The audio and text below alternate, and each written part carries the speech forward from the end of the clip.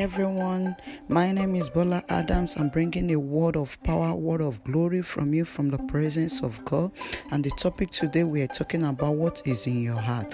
What is in your heart? And the Bible reading will be taken from the book of Matthew 5:13 to 16. Matthew 5:13 to 16. Ye are the salt of the earth, but if the salt have lost its savour, wherewith shall it be salted?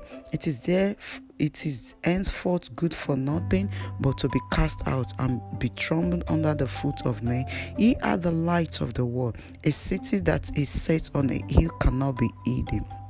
Neither do men light a candle and put it under a bushel, but on a candlestick, and it gives light unto all that are in the house.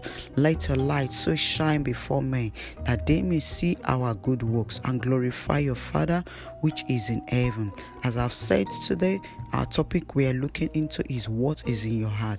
This topic actually is written by my father in the Lord, Daddy Adeboye, and we'll quickly go what are we learning? What is in your heart? God has chosen you to be positive influence in your generation, and God is happy when you are able to carry out those tasks that He has given to you. Also, your ability show many the path of righteousness makes God pleased with His choice. That is, God Almighty, with the ability that is in you, He has given you the path of righteousness, and God has made you His choice. And when God is happy with any of His children, He always quick to make a public declaration to the world. This He do to Job. We can see that in Job 1:8. He also did that to our Lord Jesus Christ. We can see that in Matthew 3:17.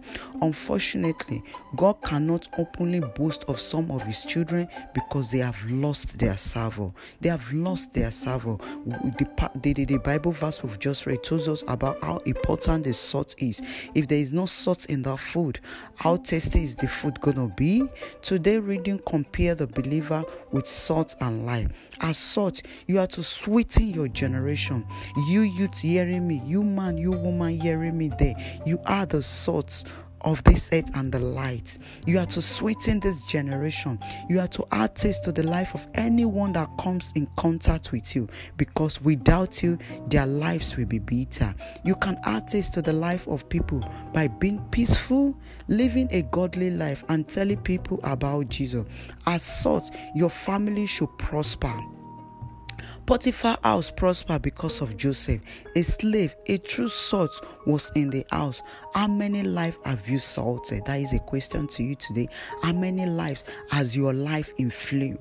How many lives has been touched because you are on this earth? How many have said, my brother, my sister, because you came into my life, there has been a change. If there is no one that have said that to you, please, I want you to go out there.